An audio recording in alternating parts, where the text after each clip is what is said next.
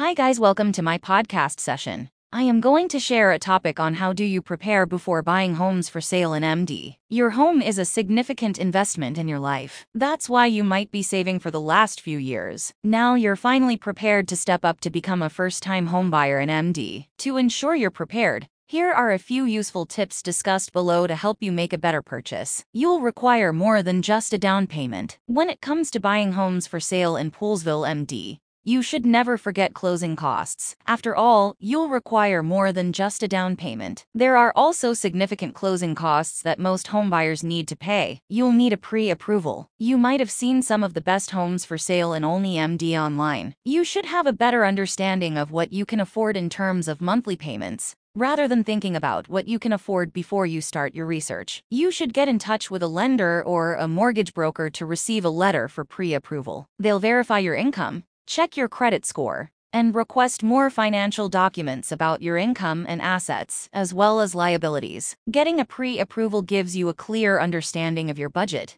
and enables you to act faster when you find the right homes for sale in Poolesville, MD. You should take time to search. Most buyers, including first-timers and veterans, start searching too narrow and are forced to expand later. When you start your home search, you should be open-minded and cast a wide net soon to save ample time. You should research neighborhoods that fit your commute, budget, and personality. Try to include several neighborhoods to make comparisons. This allows you to browse so many properties and increase the chances of finding one. You should be prepared for the competition. With so many people competing for a place to live in MD, it shouldn't be surprising that buying a property will be competitive. If you find a well-priced condominium or home for sale in your budget, it won't last long even in a slower buyer's market. It's important to act quickly when you find your favorite property. Therefore, you should be prepared that you may miss a few because of the competition from other buyers. You should get advice from a professional realtor when considering one of the lifetime investments,